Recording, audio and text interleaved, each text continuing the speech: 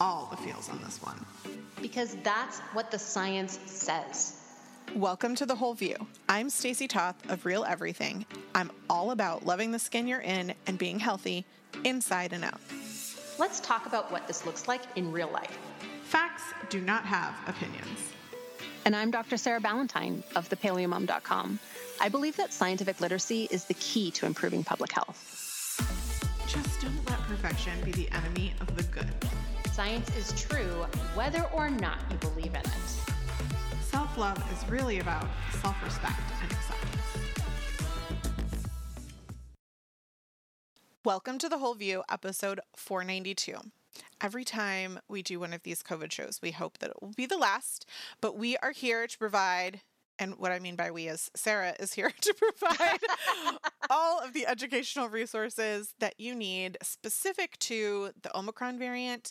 And I know we've gotten a lot of questions about this topic specifically because how it really changed the trajectory of how things were going for a while. And I'm excited for you, Sarah, to share with us the science and the facts and the information about why that is and kind of looking at some of that data and research.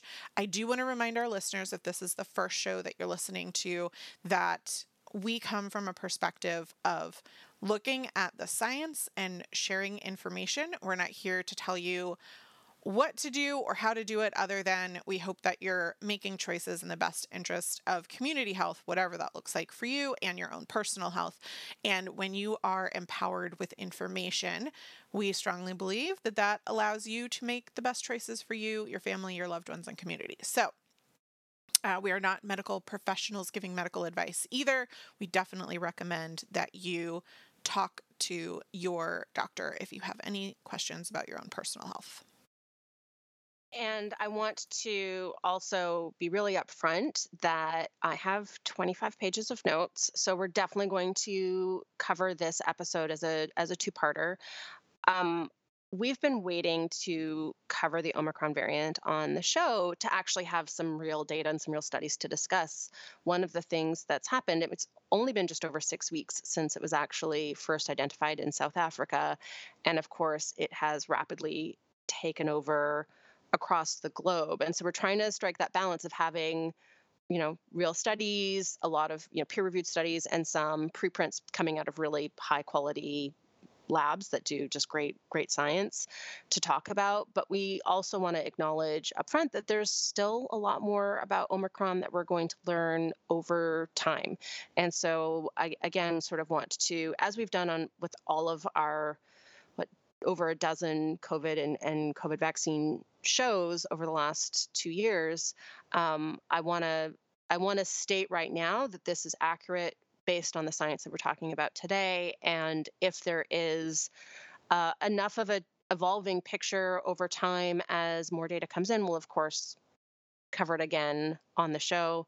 Yet once again, I'm going to say, I hope not, but just because these are very, very, very labor-intensive shows to research for me. So this is going to be a two-parter. Today we're going to talk about everything we know about the Omicron variant, and next week we're going to talk about more details in terms of how to prepare, how to, what we can do as individuals to reduce our risk of severe disease, what to have on hand in the home in case we do get Omicron. And we're going to go through actually a lot of the interesting science on nutrients and diet and lifestyle and severe COVID-19 risk.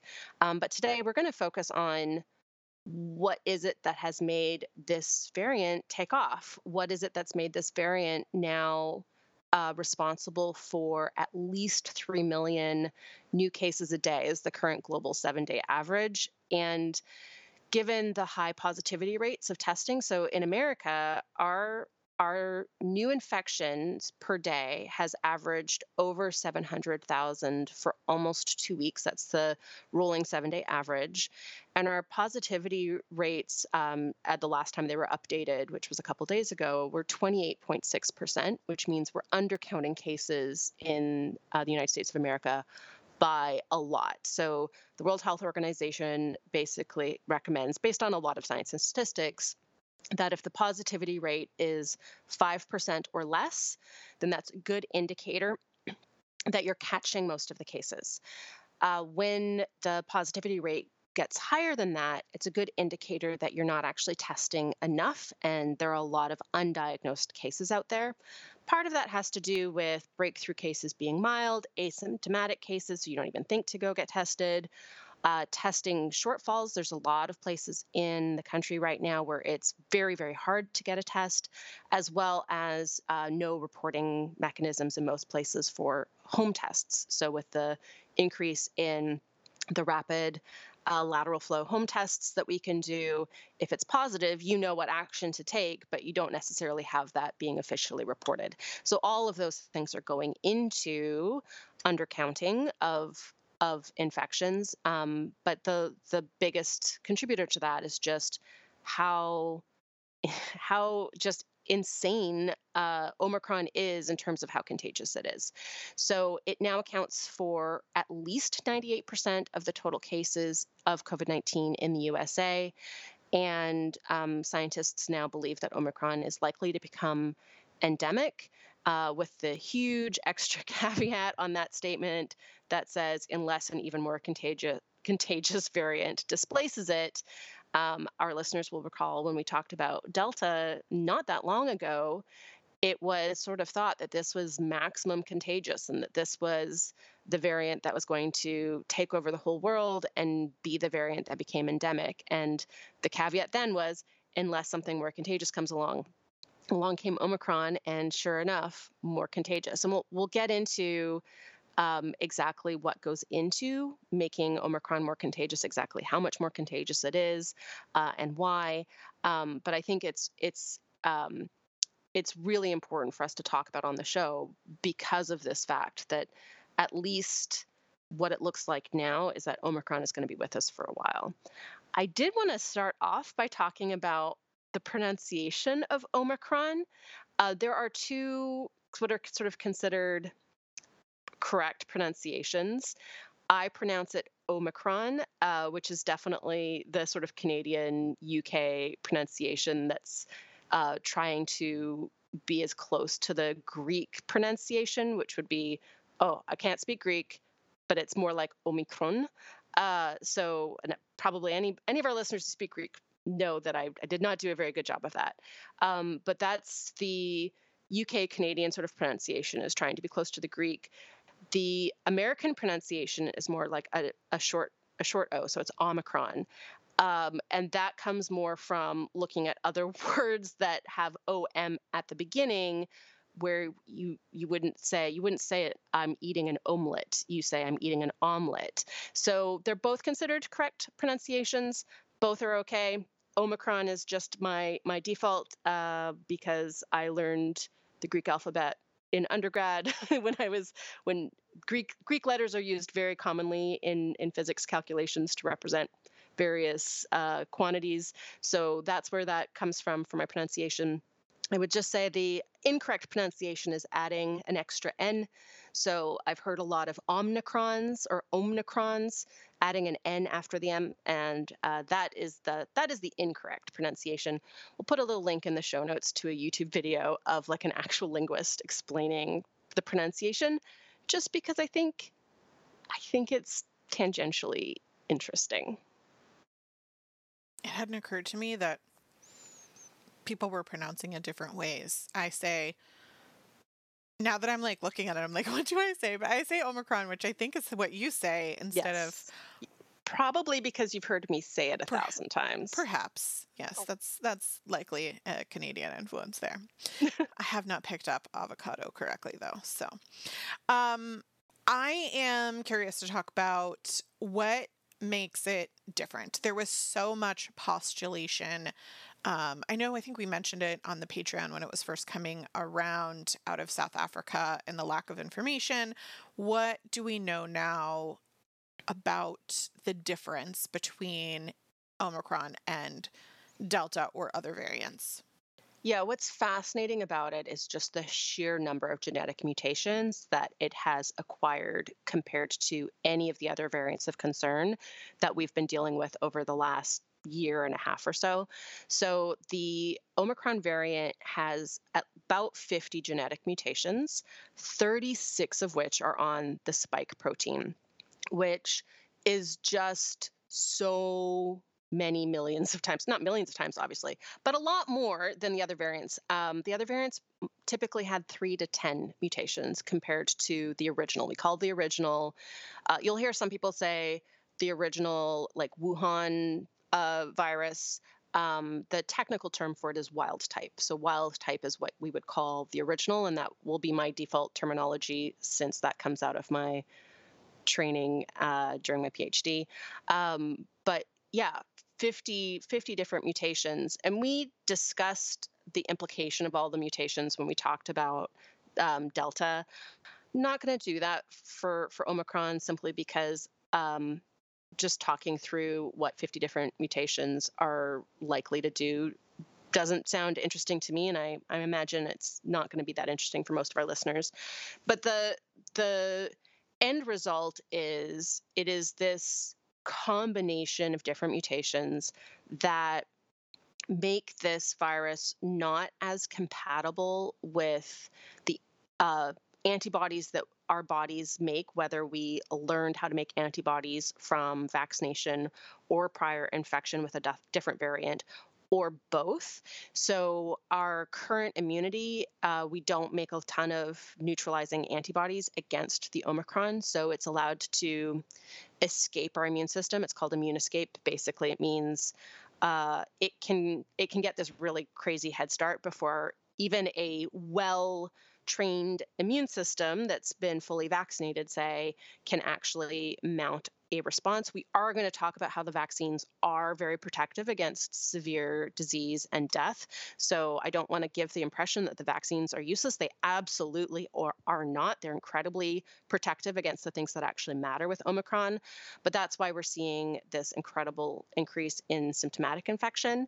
And then it also has all of the same mutations, or a lot of the same mutations, that mean it binds to receptors really well. It divides really efficiently inside the cell. Viral loads are really high, and in a way that's actually very similar to Delta. What I think is really interesting is the new science that is trying to figure out where Omicron came from.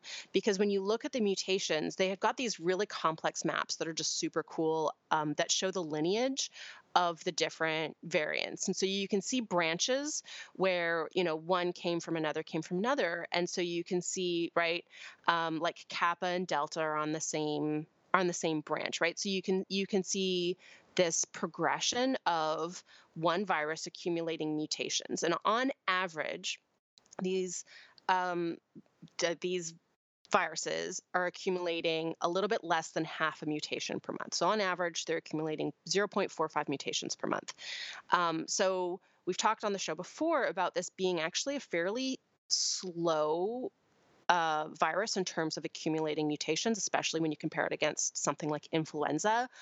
But the reason why we've got a new variant of concern every few months is because of just how many opportunities the novel coronavirus has to mutate, given that it is novel. It is something that this is the first time in human history we've ever seen a virus like this. So it basically arrived on a planet with 8 billion people who were completely susceptible. So it's just had so many opportunities to mutate. That's why we've been seeing these variants of concern pop up again, sort of every 4 to 5 months.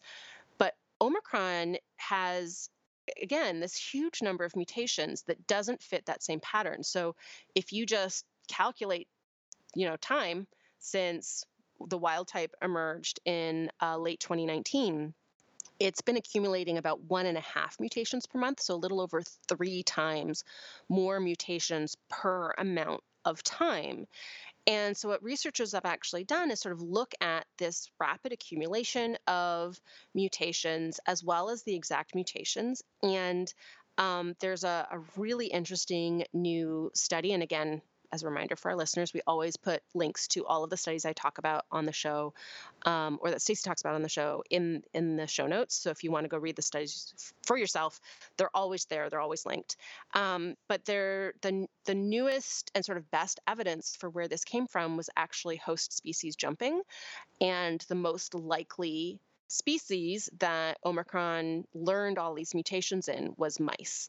And it makes a lot of sense given how rapid these mutations are that were accumulated. It explains the lineage. It explains why the most similar strain to Omicron is actually the original, not Delta, right? And given that Delta was the dominant strain globally before Omicron, it that's kind of a weird thing unless you have something like host species jumping, and that this data, it fits better than the original hypothesis of the virus incubating in an immunocompromised individual, in a human.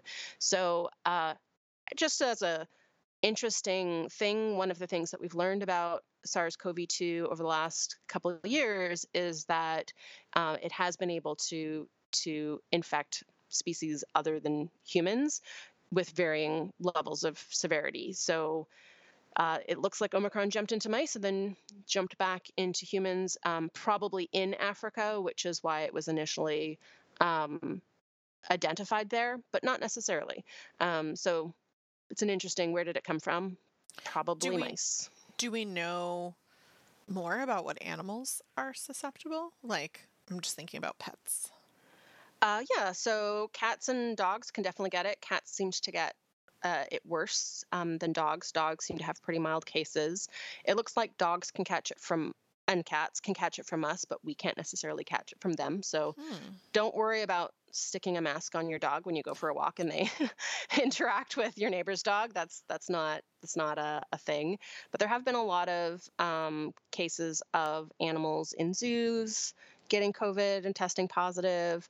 There have been some sort of farmed animals that have been of concern. There was was it like minks or something like that? That was a big thing last year that a lot of concern of them getting COVID. It was minks. It was some animal that was raised for fur. And I'm not 100% sure if I'm remembering that correctly. But yeah, our pets can definitely get COVID. Tends to be very mild for them. Wild cats get it worse than domesticated cats for some reason. Fascinating. Yeah, but yeah, so don't worry about catching it from your pet. But if you get COVID and your pets seem like they're not feeling well, they might legit not be.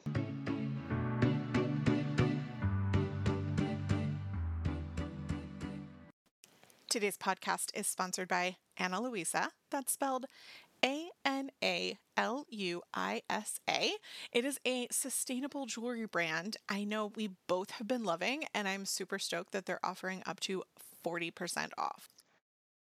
Ana Luisa believes high quality jewelry shouldn't cost you or the planet. That's quality jewelry starting at just $39. Finding a jewelry brand that is certified carbon neutral, uses recycled materials, and wears like luxury is pure gold. I'm shocked you found a pun. But seriously, finding high quality jewelry that is ethical and good for our planet means we can feel good about wearing it. I've been overhauling my jewelry collection for a few years, replacing everything with high quality because of a nickel allergy. So a 40% discount definitely fits everything I'm looking for. Plus, I love how they release new collections every Friday. I love mine too. I've actually been wearing them 24/7. I've been wearing the Toda, the Suzanne, and the Suzanne Medium all together because between both ears, I have 6 piercings. They look so pretty. They're all slightly different loops. The Toda is actually a double loop, and the Suzanne Medium are single loops, but they all have cubic zirconia down the front edge. So it means that they're simple, comfortable to wear even for sleeping, but like sparkly and beautiful. And I definitely recommend buying those 3 together. And I have been wearing my Hannah Collage hoop earrings almost every day as well. I think they're like a Matisse painting. They're the perfect size. They go with everything. They're super comfortable and don't irritate me at all, which is very important and tells me that it's quality. And I gifted Kiddo a stacking necklace set and they loved it. So... And I love how affordable these pieces are too, even gemstones and diamonds. The pieces are timeless, chic enough for every day, or conscious luxury you can dress up. Isn't 2022 the year of treating yourself? Yes. I think it Yes, it needs to is. be. Yeah. hmm Get yourself and your loved ones the perfect gift with up to 40% off. Check out Ana Luisa at shop.analuisa.com/wholeview. I know you'll love them.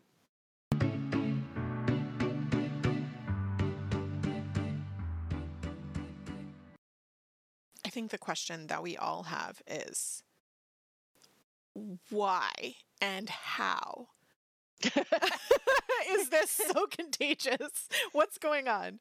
Yeah, it's crazy contagious. It may be the well, it's at the very least, it's the second most contagious virus ever, at the very least. And there's some places in the world where it appears to actually be more contagious than measles. Measles being the highest reproductive number virus. So reproductive number, also called R naught, which is written as a capital R and a zero, is a measure of, on average, how many people one infected person will infect. And so there's a lot of things that go into the R naught, right? So population immunity is part of that. Human behavior, right? How many parties are we having is obviously part of that. So and then how actually infectious the virus is, right? So viral load, what minimum amount of viral particles are sufficient to get you infected, right? So there's a lot of things that go into the reproduction number, but it is a really standard measurement in virology of how contagious something is. And again, as we talked about on the top of the show, data is continuing to evolve. But to give you the numbers that we kind of have at the moment, the original strain of the novel coronavirus had an R naught of 2.5, and the Delta variant had an R naught of about 7. So that is how much more contagious Delta was compared to the wild type coronavirus. The current data, again, it's sort of different out of different places. In the UK, the estimation of the R naught of Omicron is about 10. There's data out of Thailand and India that put the R naught somewhere between 8 and 15. And again, to compare, the R naught of measles in an unvaccinated population is between 15 and 18. So tied or maybe second most contagious virus ever. So again, more data will help to solidify this number, but yeah, that's really crazy. And then this has been further supported by other ways of looking at transmissibility. So how easy is it for one person who's infected to give it to somebody else?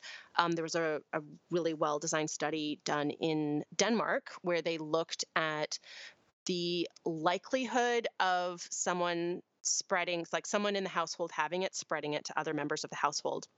And they compared Omicron to Delta and showed that Omicron was between 2.7 to 3.7 times more infectious than Delta, which aligns with the estimates of R naughts. But what's really fascinating was they didn't see that big difference in unvaccinated people. They saw that big difference in vaccinated people. So in vaccinated people, something like 3.5 times more contagious than Delta. But in unvaccinated, they were both just really, really contagious. And that data implies that this increase in transmissibility has more to do with immune escape than something like viral load. And that's actually confirmed by other studies that have been done now. So there was a study that looked at the aerosols being produced by mildly symptomatic breakthrough infections of Omicron. It was just 5 individuals.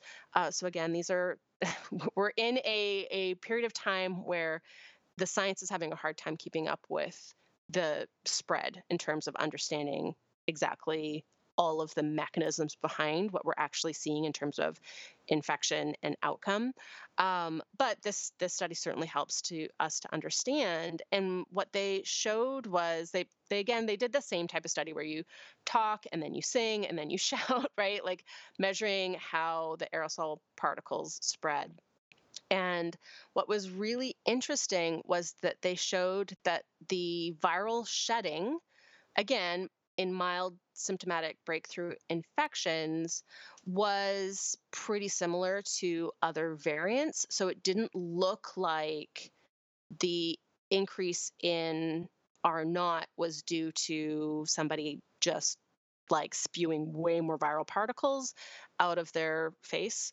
That was definitely the most snarky way I could have framed that. But it doesn't look like it's an increase in viral particles. There was a lot. It was sort of similar to Delta, where Delta was a pretty stark increase in viral load compared to previous variants. But it didn't look like it was much more than Delta. So that wasn't a very good explanation. And this has been shown in other studies looking at comparing vaccinated and unvaccinated individuals. So, very interestingly, the number of RNA genome copies are comparable between them, but vaccinated individuals sort of had lower what's called infectious viral load and cleared the virus faster. So it looks like it is, again, sort of this immune escape. So it basically showed that vaccinated individuals with Omicron infection had sort of comparable infectious viral loads compared to the Delta breakthrough infections. And that was what made Delta so different, right, compared to Alpha or Beta, which Alpha was the dominant strain in America before Delta came along, was that breakthrough infections were contagious, right? That was the big thing that sort of changed, right? We had this couple of months after the vaccine rollout where we had, oh, if you're vaccinated, you don't need to wear masks. Delta came along, and that guidance was changed, and it was actually masks really good still. And that's because we can see that with Delta, breakthrough infections are about similarly contagious to natural infections in somebody who's unvaccinated or not fully vaccinated. And that appears to be the same with Omicron. So looking at that, we're seeing that in a unvaccinated person versus a vaccinated person, there's not a huge difference in how much virus that person is shedding. So again, this all builds this picture that points to immune escape. And the reason why Omicron is able to escape our immune system is just because it's that different. It's because of those 50 different mutations. It's just a very different looking virus. So Can I depending on, yeah. so you said some really great things there that I just kind of want to make sure that as a layperson I'm understanding, Hmm. and also for implementation purposes. So I know from previous ones that we've talked about that one of the benefits of a vaccine is the hope of reduced viral load, meaning the amount of particles in a virus that is in the aerosols when you're talking to somebody else. If you did have it, hopefully you would be spreading less. But I hear you saying that in Omicron, similar to Delta, that is not the case, that we're seeing Correct. the same load, which means even if you're vaccinated, you could have Omicron, be asymptomatic, and if you're not wearing a mask, could be shedding particles to other people. Correct. Okay. Basically, what this has done is so again, we want to say the vaccinations are very protective against moderate to severe disease and death.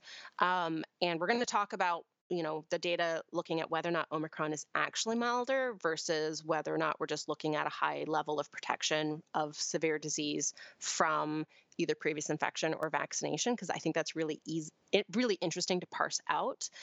But the reason why we're seeing this spread is because a vaccinated person, even though statistically they're going to have a milder infection or an asymptomatic infection, even though they're protected at a very high level from very bad outcomes from Omicron, they are a vector. So they are still able to spread Omicron. And basically what the studies have shown is that what used to be called fully vaccinated, which is probably a term that is going to change its definition over the next 6 months or so, right? It used to be considered fully vaccinated if you had 2 shots. And while technically that's still true, Omicron's really changing what that means in practice, because you have almost no protection against symptomatic infection. You have still protection against severe badness outcomes. So the vaccines are still doing the most important thing. I want to emphasize again, the vaccines are still doing their job. They're still working, right? The most important thing about these vaccines is to protect against hospitalization and death from these different variants of concern. They're still doing that with Omicron. But the chances of you getting a symptomatic infection and feeling really crummy for a few days and being contagious and able to spread it to other people, if you've only had 2 shots of an mRNA vaccine or 1 shot of a adenovirus-based vaccine, is basically the same as if you were unvaccinated. The difference is in the severe outcomes. The vaccines are still protecting against those.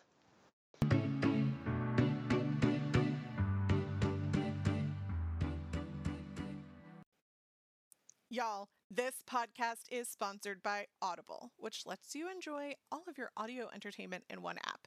If you don't know, we're jazz hands excited, geeked out about this because we use the app all the time. And new members get to try Audible free for 30 days. I cannot even begin to tell you how many books I've read through Audible, like couple books a month for 10 years, something like that. Audible offers an incredible selection of audiobooks across every genre, from bestsellers and new releases to celebrity memoirs, mysteries, thrillers, motivation, wellness, business, anything you can think of. And I actually put an Instagram highlight up with reviews of the audiobooks that I read in 2021. I genuinely thought to myself, like, oh, I don't read that much. But with Audible, looking back, I actually read 18 books last year, some educational and some just pure fun. You know I love me some dystopian teen lit and everything by Diana Gabaldon. And Audible is how I listen when I'm driving, cooking dinner, working in the garden. It's honestly magic for multitasking, but in a good way. And it was Matt that actually got me hooked. I know exactly how long it's been because Audible has like this stats section. So it would be interesting to see, Sarah, how much you read. Years ago, he worked in a bookstore and we spent a ton of money on CD sets of books to listen to on car rides together. We love like road trips. And so I was curious, like, how long it's been. He has been a member since 2012, 10 years. And he explained to me at that time that we no longer had to purchase all of these like huge CD sets. Yeah, I realize how this is aging me to talk about this. But he was like, it's more eco-friendly and it's just right here. And okay, we tried it and now we got hooked. As an Audible member, you can choose one title a month to keep from their entire catalog, including the latest bestsellers and new releases. We have read, ready for it, 246 titles in our decade of Audible membership. Wow. That is probably more than me, but probably not by much. The Audible app makes it easy to listen anytime, anywhere, while traveling, working out, walking, doing chores. You decide. They also have guided wellness programs, theatrical performances, comedy, and the Audible originals. Visit audible.com/wholeview or text wholeview to 500 500. Technology has come a long way since your audiobook CDs and actually my audiobook CDs that we used to listen to on road trips. It's super cool that you can simply text whole view to 500-500 and get your free trial set up that way.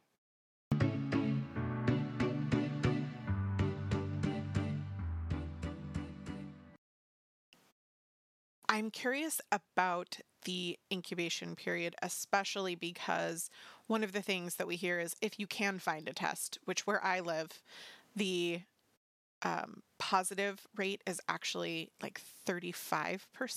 Wow. Yeah. Um, and we can't, to get a test somewhere is like a minimum 3-day wait. And all of the at-home tests are completely sold out. We've tried multiple times to even just have them here in case we need them, and like it's impossible to find right now. So I think what is interesting though is those at-home tests are less effective. And Yes. there's also this whole like you need an algebra degree to figure out when they're most likely to tell you the correct response, and That's like correct. based on the Yes. incubation period. So maybe you could give us help us understand the algebraic equation. Yes. So the incubation period for Omicron is the fastest of any novel coronavirus variant that we have seen to date, and it's incredibly fast for respiratory viruses in general. And that has definitely changed the math on when to get tested if you have been determined a close contact. So the original variant was sort of 5 to 6 days.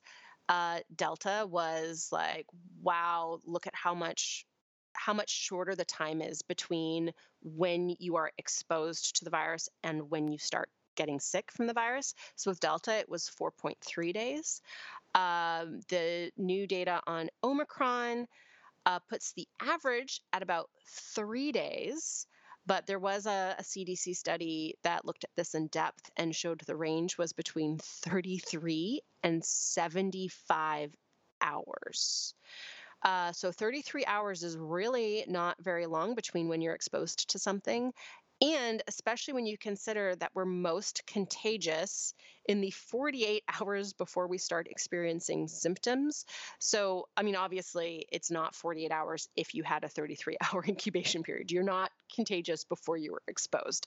But it just shows like just how crazy fast it goes from exposed to now you are exposing others before you have symptoms. It just like insane, just lightning fast. And that's again attributable to all of these different mutations that allow Omicron to get into our cells more easily and then reproduce itself more quickly, as well as some really interesting differences in where Omicron wants to be in the human body, which we'll definitely talk about in a bit. But the reason why it can be really hard to figure out when to test. I mean, the current guidelines are if you have symptoms, you can test immediately. The at-home tests are most accurate between about days 3 and 5, and definitely there are some brands that are more accurate than others, and finding which ones are like finding a list of which ones have what sensitivity is really impossible. So, because nobody wants to sit there and diss somebody's tests and get sued, I guess. I'm not quite sure. I've spent a lot of time trying to figure out which are the best tests, and I think it's really hard to find out. I would say whatever tests you can get a hold of are good. I think what's helpful to know if you're doing a lateral flow test at home is that if it's positive, it's positive. So they have very, very high specificity and not awesome sensitivity. So if it's negative and all of the symptoms look like Omicron, which I guess means we should talk about what the symptoms are, then that's why the recommendation is to test on several subsequent days to try to catch a high enough viral load that that test is churning out more accurate result. And when in doubt, seek the PCR test because they are much, much, much more sensitive than the lateral flow tests. But the lateral flow tests are still, right, very, very convenient. And if it's positive, it's positive. So I think I definitely have lateral flow tests at home to use when someone's sick, and then we check. But if it's negative, we still go find a PCR test to be sure. So that's how we're working. All right, you mentioned symptoms, and this is definitely interesting for me because I know that as the variants have come on, the list of symptoms just keeps getting longer and longer. And it's really important to know that something as simple as a headache could be a reason to test, right? So maybe we can walk through if there's any way to know in that like early period where you're starting to feel a little crummy, but you're not really sure if you're sick or not. That's the time at which you really need to be paying attention to who you're around and staying home and all that kind of stuff. What does that timeline look like, and what are the symptoms as they become, as Omicron stays in your system longer? I don't quite know the word for that. Yeah. So what's really interesting about Omicron is that it is vastly more effective at reproducing itself in our upper airways. So it is 70 times faster at reproducing itself in upper airways. So think, right, sinuses, bronchus, right, the big tubes in the lung, right? So those are where Omicron is so fast, right? That's what makes it have such a shorter incubation period. And actually, we're going to talk again in a little bit about whether or not it truly is milder versus some protection from vaccination and natural infection. And the spoiler is yes, it's actually a little bit of both. And that has to do with the fact that Omicron replicates 10 times more slowly in lung tissues. So it's incredibly good at replicating itself in the upper airways, which is why the symptoms can look, especially with breakthrough infections, look more like a cold. And there's a variety of data now from both America and from the UK showing that at least now, more than half of all colds are almost certainly COVID, almost certainly Omicron right now. So if you have cold-like symptoms, it's important to get tested and not just go, oh, it's a cold, or oh, it's my allergies acting up, if you have those types of symptoms. So according to the COVID symptom tracker, which is UK-based, the most common symptom is runny nose. That occurs in 73% of people infected with the Omicron variant. Headache in 68%. Fatigue, anywhere from mild to severe, in 64%. Sneezing, 60%. Sore throat, 60%. So those are the 5 most common symptoms. And Omicron is very often presenting as a sore throat and a headache with maybe some fatigue. So something that you might have thought was maybe strep could be Omicron. So again, headache and sore throat, you don't need to have those other classic symptoms of COVID-19 to go out and get a COVID test. And actually, we're seeing with Omicron some of those symptoms that felt like they defined a COVID-19 infection are actually occurring at much lower incidences than they did with previous variants of concern. So persistent cough is only in 44%, a hoarse voice in 36%, chills or shivers in 30%, fever is only in 29%, dizziness in 28%, brain fog in 24%, altered smell in 23%, eye soreness or something like conjunctivitis in 23%, unusual muscle pains in 23%, although interestingly, this was higher in South Africa when they first identified Omicron. skipping meals due to reduced hunger or feeling kind of queasy, nausea, 21%. Loss of smell, which was the defining feature of the original virus, is only 19% of people with Omicron infections.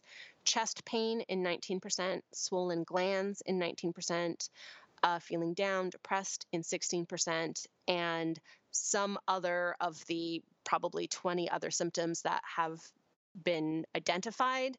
All of the other symptoms you still can get with Omicron, and altogether they affect about 36%. So all of the other weird, right, COVID toe and losing hair and all of these other things that can happen, changes to taste, that all of those other things together is 36%. So again, this is UK data. They've just got the best symptom tracker in the world right now, and certainly from a epidemiology perspective, their population is not all that different from our population. So it's probably 1-to-1 directly applicable. So it's really interesting that loss of smell and taste have become so much less common with Omicron. So if with every other variant it was in the top 10 symptoms, and now it's way down there. So with only 1 in 5 people experiencing it, so that is no longer the thing that makes you go, aha. I mean, if you have it, yes, aha, I have COVID. But this is why it's so important to pay attention to cold-like symptoms, because that's how Omicron is presenting. It's presenting very much like a cold. It can get really miserable and really intense after that. But your initial symptoms are going to be easier to just explain away with something not COVID. So listeners, you know better. Don't do that. Go get tested.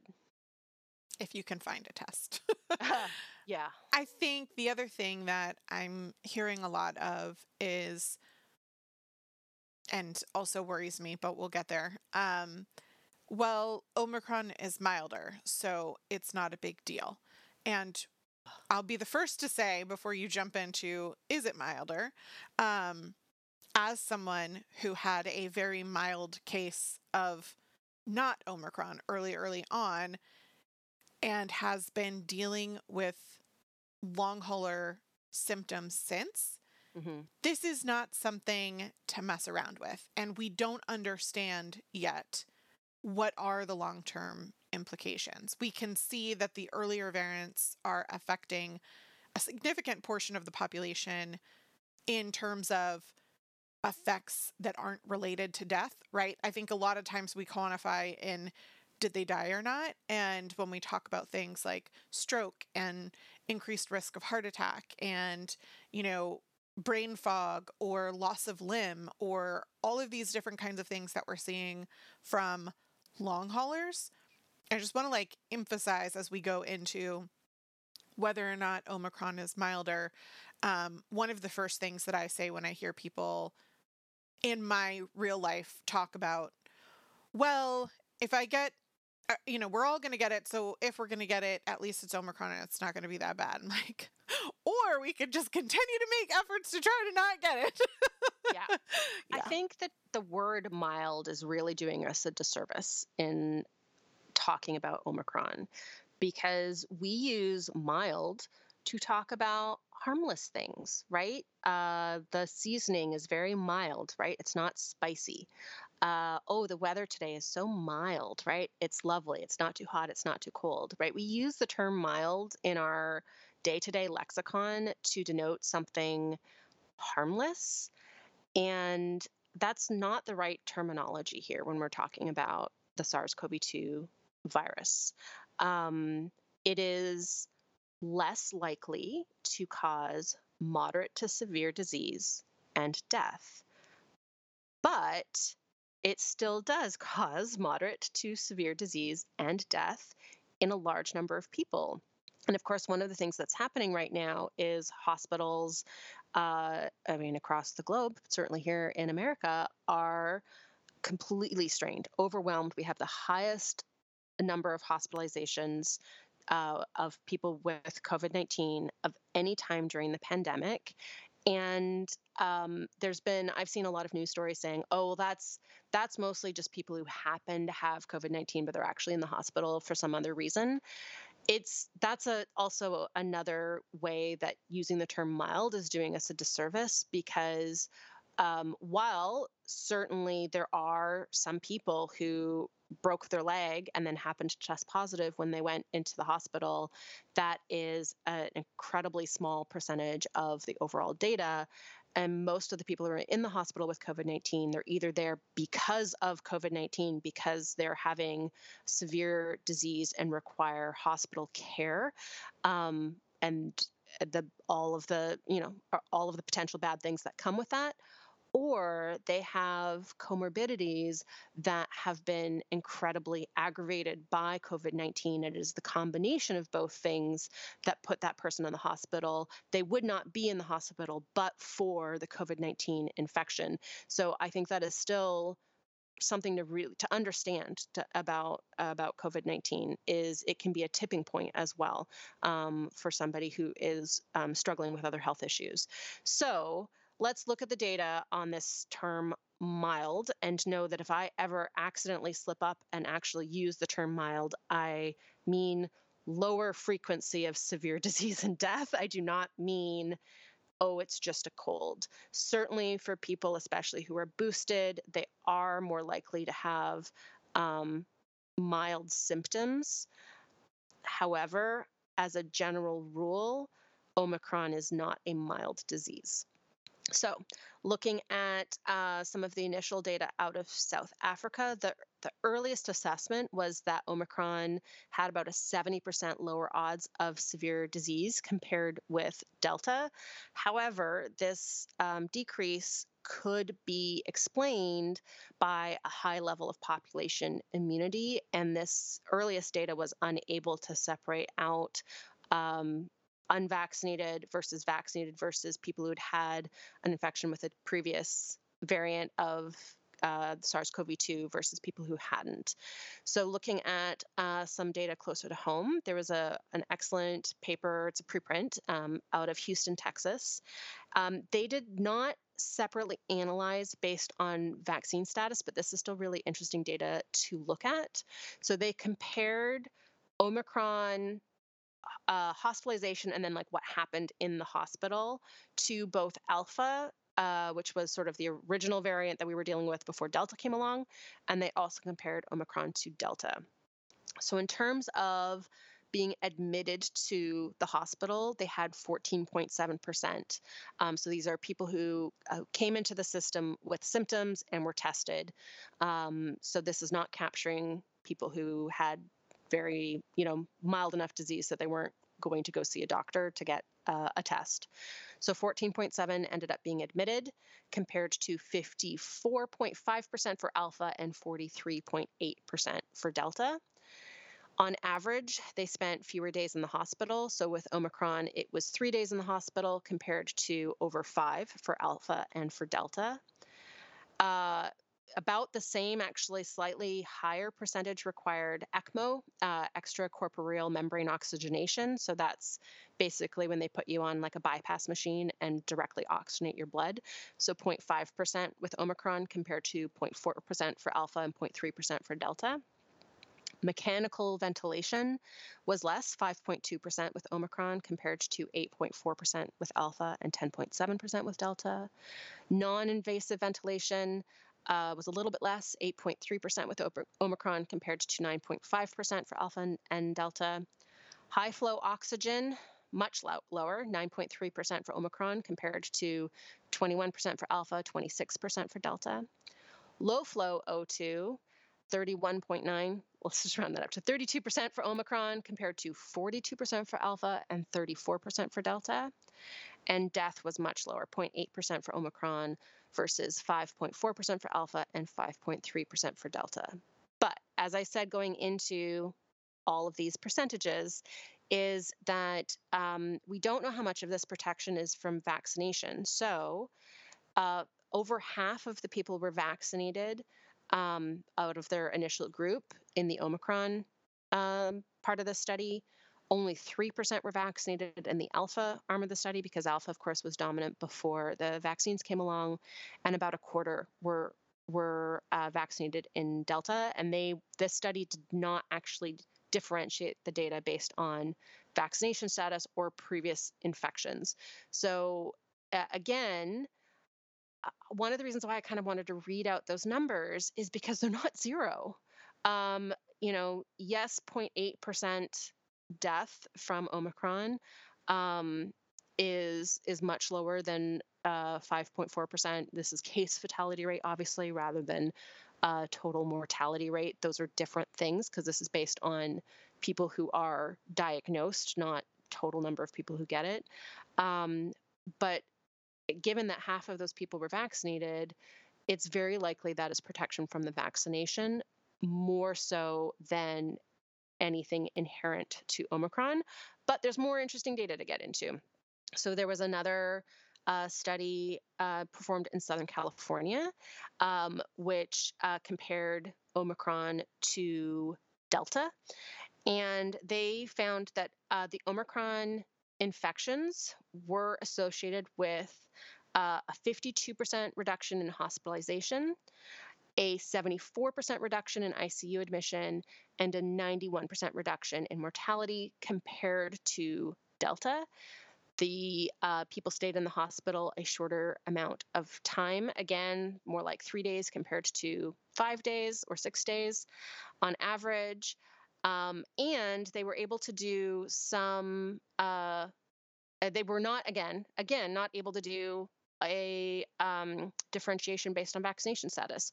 So they had unvaccinated was about half of their sample for the Delta variant, but unvaccinated was only 26.6% with Omicron. So again, we still don't know how much of this is Omicron itself versus protection from vaccination or previous infection.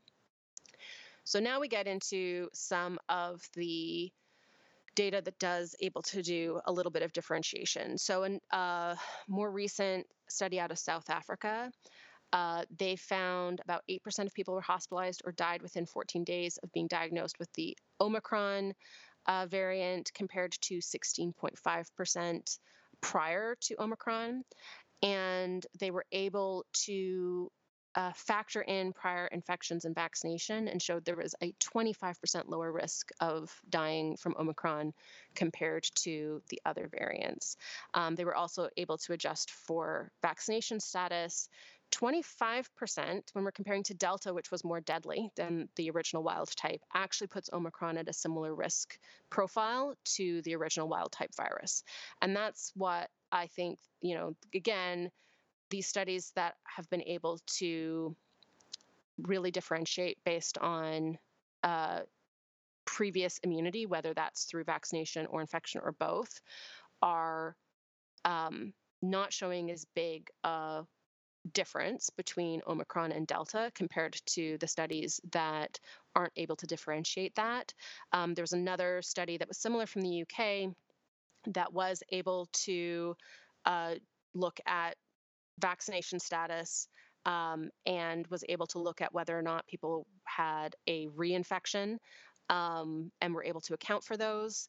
And actually were able to show that the risk of hospital admission was only about 1/3 of Delta. So again, looking at all of those different effects. So overall, hospitalization much lower, maybe 70% lower. Risk of death maybe 25% lower. It actually puts Omicron, in terms of risk of severe disease, much more similar to the wild type original COVID-19 that we were dealing with in early 2020. However, it also emphasizes how much protection we're getting from the vaccination, especially from a booster. So this is really important to emphasize that when we call Omicron milder, yes, it certainly does take longer to infect the lungs. And because of that, our immune systems have more ability to ramp up an immune response. So fewer people are going to get COVID pneumonia, fewer people are going to need mechanical ventilation compared to Delta or Alpha or Beta variants that were more severe than the wild type. However, I think it's really important to understand that it's not that Omicron is certainly has lower risk of hospitalization and death in unvaccinated populations, way lower in vaccinated populations because the vaccines are still being very protective. But the bigger thing behind the sort of uncoupling of the high case rates that we're seeing right now in America, actually well, globally, and the fact that yes, hospitalizations are at what 156,000 people, something like that right now, which is higher than any other point that it has been during the pandemic, but it's not 3 times higher than the wave in January 2021, where that was much more tied to the daily infections, and we're also not seeing the deaths be 3 times higher either. It's still about a couple thousand people a day. It's still a infection that we want to try to avoid, try to protect ourselves from. And the good news is the vaccines are doing the thing that's most important that they do. So Omicron does have a slightly lower risk of severe disease and death, but it's not mild. Mild is not the right word for it at all.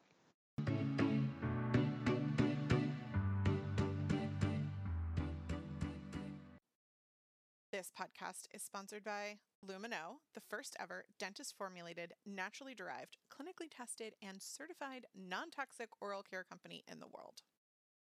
So, Stacey, I remember when we first heard about them, I think they're pronounced lumineux.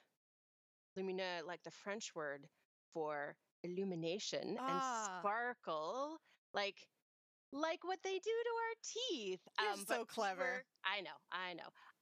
But we don't actually know how they want us to pronounce it. It doesn't matter because when we looked at the ingredients, we were like, yes, this is awesome. Yes, I think they read our minds with formulas for toothpaste, mouthwash, and whitening products that actually help your oral health instead of hurting it.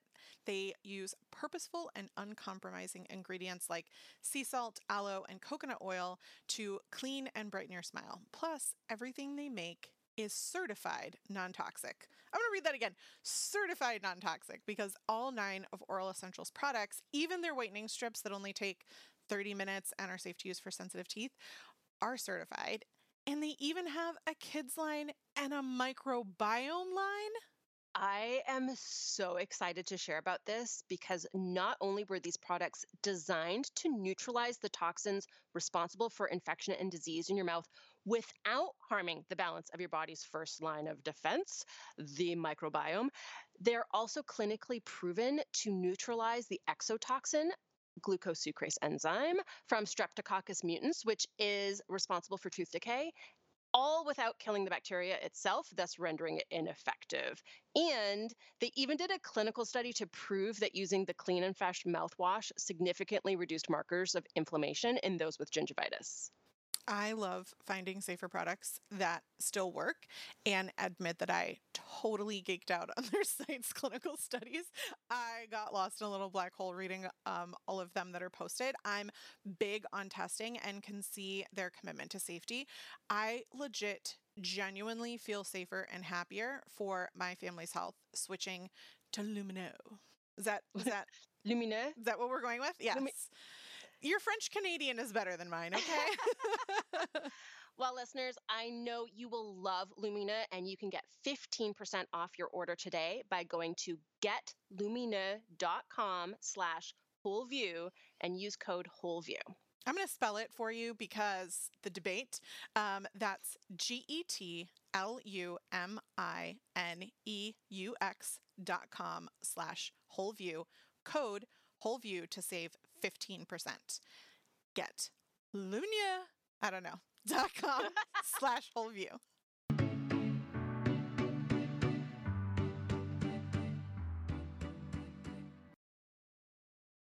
I think one of the things that I love is that you moved us into positive of there's good news, and I'm gonna let you run with that ball in a moment. But I do want to take the opportunity just to remind people that if you have chosen to not get the vaccine for, personal health reasons, doctor recommendations, whatever it might be, that telling yourself, well, Omicron is, I'm using quotation marks because I learned this from Sarah, more mild, right? And therefore, of all the variants, this is the one I want to get. And so I'm going to intentionally expose myself or not make a significant effort to not try to expose myself. And I'm I'm just kind of over this whole thing. It's been 2 years.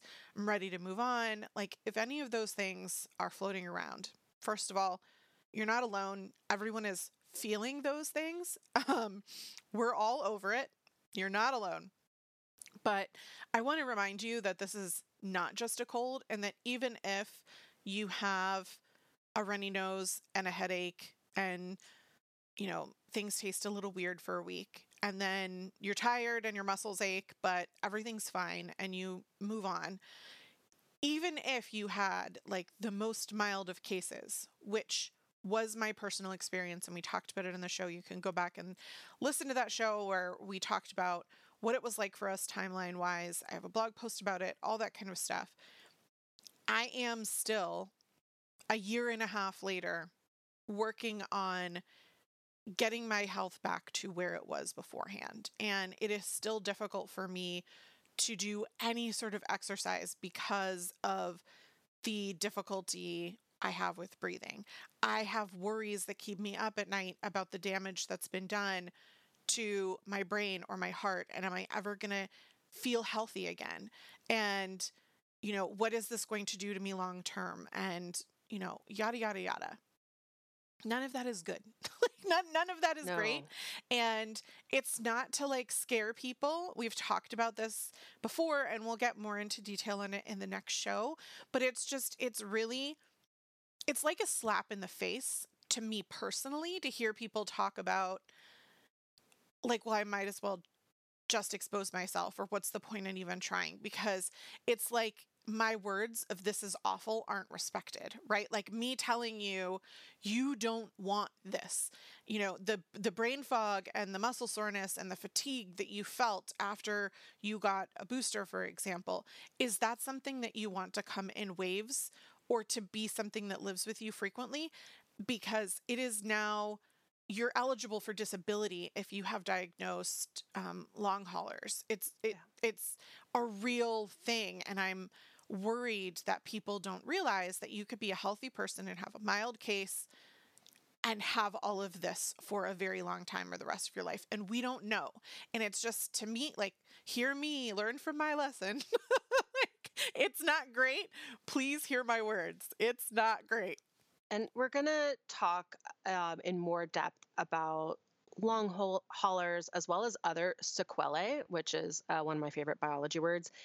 It means things that can happen as a result of COVID-19 next week, because I think it's really important to go into all of that data as we talk about wanting to take steps to try to not catch Omicron. And yes, Omicron is likely to become endemic, but also be aware that hospitals are really strained. So if you're out there trying to get it now, or someone you know. I mean, I'm gonna hope that our listeners are more educated. But there's a couple of different things to consider. So one is long haulers, which has been documented even from asymptomatic infections, and has been documented from breakthrough infections, which we've already talked on the show before. The rate is lower from breakthrough infections, but it's still, in the, let's say, 8 to 10% range as opposed to 30 to 50% range,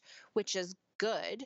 But when Omicron has a much higher rate of breakthrough infections, and when it's surging this way, I mean, there are still public health officials who are sort of sounding the alarm, saying we're about to get hit with this wave of long haulers, and what is that going to do to the healthcare system, to the economy? It could be terrible. And even if that's not something that you're worried about personally, think about being a vector, thinking about who you could give it to, who maybe doesn't have as strong an immune system as you do. So think about the community. Think about that aspect of it, and also know that there are better tools right around the corner. It is not the best time to get COVID-19. I would argue there's probably never a best time, but there are antivirals that are ramping up production that are very effective. There are tons of scientists studying long haulers and trying to understand it. Again, we're going to talk about how long haulers is actually probably a combination of 3 different things next week, and we're going to get into that data in more detail. But for now, the quick answer is um, it's not a thing to go out and seek. But if you get it, again, that's what we're going to talk about next week, is how to prepare. So not just how to protect yourself, but what to do, what to have on hand, what to do if you do get it, because I don't want any of our listeners to also feel fear or anxiety if they do get it. Again, because Omicron is so contagious and it's likely to be endemic. Um, that that means that um, zero exposure is getting harder and harder to achieve, right? So I also don't want our listeners um, to feel anxiety or fear or feel like they failed if they do get it. But I think it's important to still take precautions. That means avoiding large indoor gatherings where people aren't wearing masks. It means upgrading to N95s or KN95 masks if possible. And it means vaccines and boosters, so the best things that you can do to protect yourself is avoid large indoor gatherings, especially ones where not everyone's wearing a mask, but also upgrade to an N95 or KN95 mask that have the highest filtration efficacies that we can get a hold of. We don't have the supply chain issues that we had at the beginning of the pandemic. They are much easier to get a hold of now. So definitely that. And let's wrap up this conversation looking at vaccines and boosters. We talked about boosters, actually, funnily enough, just as Omicron was first being identified. And so we'll link back to that podcast because that's where we went through all of the details on the safety, the efficacy, the side effect profile, all of those things. So we covered boosters extensively on the show. So I don't want to reiterate all of that data, but instead talk about specifically how important the booster is for protection against Omicron. So we have some data out of the UK showing that, again, 2 doses is still great. So they showed that anyone who'd received 2 doses had a 65% lower risk of being admitted to the hospital compared to those who did not receive any vaccination. But 3 doses was 81% lower. And very importantly, again, right, 3 doses meant that the risk was very similar between Omicron and Delta, whereas 1 or 2 doses is where you really see that difference. So 1 dose of the vaccine basically didn't change the risk of hospitalization at all with Omicron, whereas it did actually reduce by 58% with Delta. And 2 doses reduced the risk of hospitalization by 65% with Omicron, whereas it did by 82% with Delta. So then again, by the time you have the booster, now you're starting to see very comparable levels of risk. So that's good news for the booster. There was data from Scotland that showed that a booster was associated with a 57% reduction in symptomatic Omicron infection relative to getting just 2 doses. So that's also excellent rationale for the booster. And then there's also studies looking at the Pfizer Moderna vaccines that were able to, they were actually looking at blood samples and looking at the amount of neutralizing antibodies. They actually did this with a pseudovirus, which is one of the reasons why this study has data that's available already, because the pseudoviruses are only require level 3 labs instead of level 4 labs. So because they're so much safer, you don't have to worry about the virus like infecting somebody if they accidentally have a hole in their glove.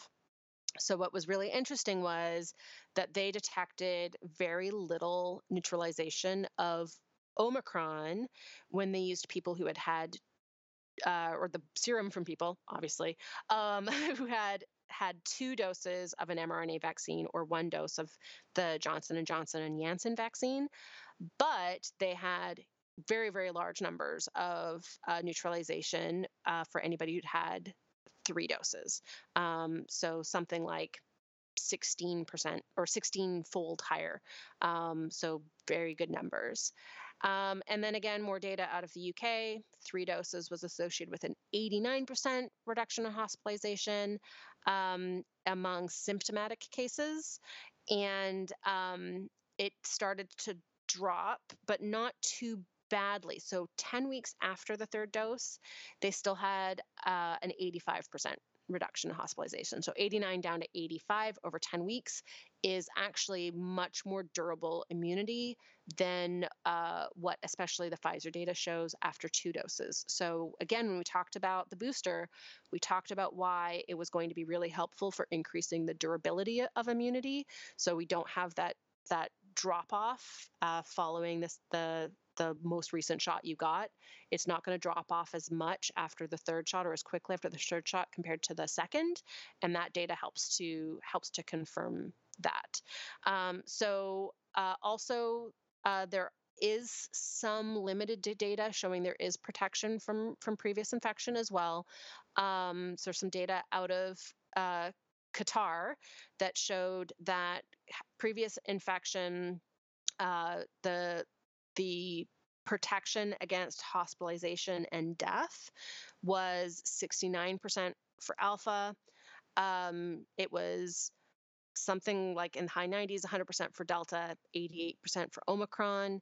Again, this was over a fairly short time period, and it's a fairly small sample size, but it is some of the only data we have at this point in terms of how well, if you had Alpha or Delta and have not been vaccinated, how protected you are against hospitalization and death from Omicron.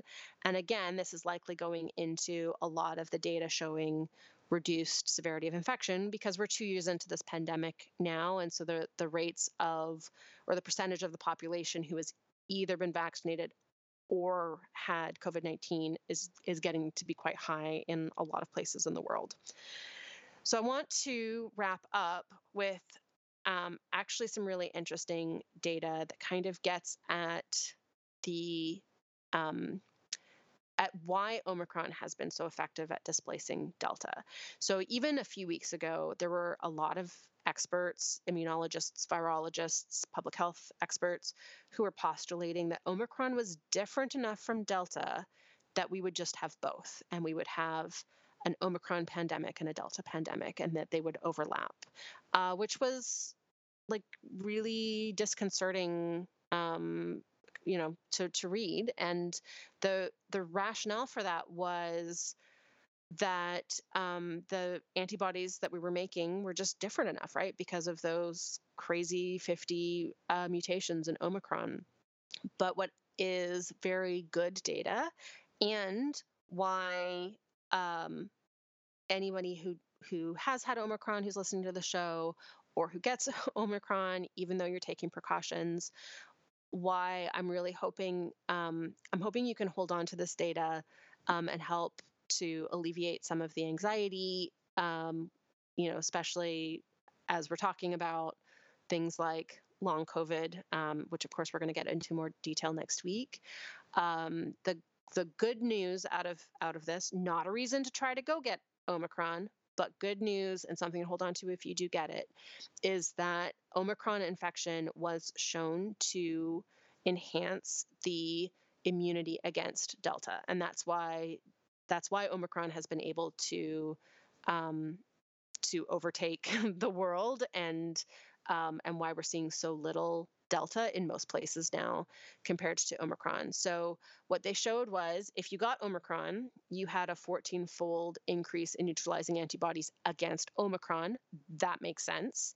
But you also had a 4.4-fold increase in neutralizing antibodies against Delta.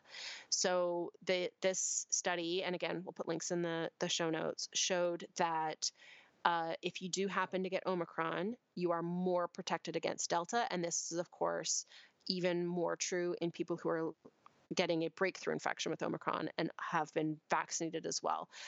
So they were able to show this both in vaccinated and unvaccinated, but they were able to show that the enhanced immunity with an Omicron breakthrough infection, if you were vaccinated, the enhanced immunity against Delta was even higher than if you were unvaccinated and got Omicron. So that is some good news to hold on to. It doesn't necessarily tell us much about, again, sequelae and long COVID chances, which again, we're going to talk about next week. We're going to also, one of the things I really want to talk about next week, in the hopes that next week will be our last COVID show ever, is talk about some of the really interesting science that's been done over the last couple of years now, looking at supplements, nutrients, diet, lifestyle, and how that impacts risk of severe COVID-19 and death from COVID-19. I think there's not a lot of surprises in that information, but there is some actionable information in there. And I actually think that that information in a lot of ways is going to really bust some myths that are continuing to be pervasive in health conscious communities, like COVID-19 is just a fat people virus. We're going to bust that next week because no, it's not. And we're going to go through You the can't data. see me, but I'm smiling. Yeah, we're going to go through the data on that next week. We're very aware that this is a lot of information to go through. But again, that's listeners. That's why you're here. You love the science deep dives. You love all the data. And I think with Omicron, one of the things that I have found very frustrating is um, headlines. Yeah. I've just found headlines very frustrating because to Clickbait? me, yeah, more clickbaity than other times in the pandemic, even. And they have been both the extremes of it's just a common cold, it's the end of the pandemic, right? It's all the things that we don't either aren't supported by data or we don't actually know. We don't actually know if Omicron is the last variant we're going to be dealing with. We don't know that. Or it's Deltacron, the worst thing ever, which, just as an aside, is almost certainly contamination of sample in a lab error and not actually a thing. Or it's the fear for your lives type. It's all the different extremes, and I think it's so easy to tune out and decide I'm not going to engage with any of this information when it's presented that way. And that, of course, that means that we don't have the information that is really helpful for informing our day-to-day choices and informing our own sort of risk assessments and determining our own risk tolerance. So that's why I think it's so important to do these deep dives. Again, I am hoping that next week's show will be the last time we talk about COVID-19 on the podcast. But of course, I keep saying that. Keep jinxing us. Keep saying it. It keeps not happening. But eventually I will say it, and it really will be the last. See? Well, I'm excited to share a little more about what we really think and what's going on in each of our lives and how we're handling this in our Patreon. So if you haven't joined over there yet, we have a additional show every week at patreon.com/thewholeview. And we are implementing additional features and services and things like that. So if you're a part of it before and it wasn't a fit for you, maybe check it out again. But one of the things that I want to talk about is how I'm handling all the people in my life who are now trying to figure out how to live and, how we're going about that. So we'll share some of that in our Patreon, and I hope that you can join us. If not, thank you so much for being here. And just a huge thank you to Sarah for empowering us with this information, because I know that without it, I don't feel equipped to have the conversations and make the decisions that I need to make for myself and for my family and my loved ones. And I know how very much work this was for you. She was not kidding when she says it's 25 pages of notes. And that's just not pulling together 25 pages of notes. That's actually reading all of the research that goes into a couple of bullets for those notes. So thank you endlessly for your sacrifice in putting all of this together. As Sarah mentioned, we'll be back next week to answer a lot of the questions that have come in about it. Now that we've kind of laid the foundation, we'll have a lot more in implementation for next week. But if you want a little preview of that, pop over to Patreon, where we'll be talking about what we do in our real life. And if you enjoyed the show and you want to share it with others, that is the greatest gift for us. We appreciate your referrals and your sharing of the information, helping people understand that this is a safe, judgment-free zone and that we're here to empower you with information. And I hope that you feel you've gotten that. We'll be back again next week. We love providing the Whole View podcast for you as a free resource. You can support the show by using the links and codes we share in our podcast. And we love to read your reviews and chats wherever you listen. And don't forget to share our podcast with your friends and family.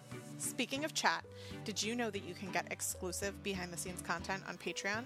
When you support us with your Patreon membership, you get access to live Q&As and weekly bonus audio. But they're not for kids' ears because our bonus content is explicit. You can also stay in touch with us via our social media channels. I'm at Real Everything Blog. And I'm at The Paleo Mom. And we've got more great resources on our websites and in our newsletters.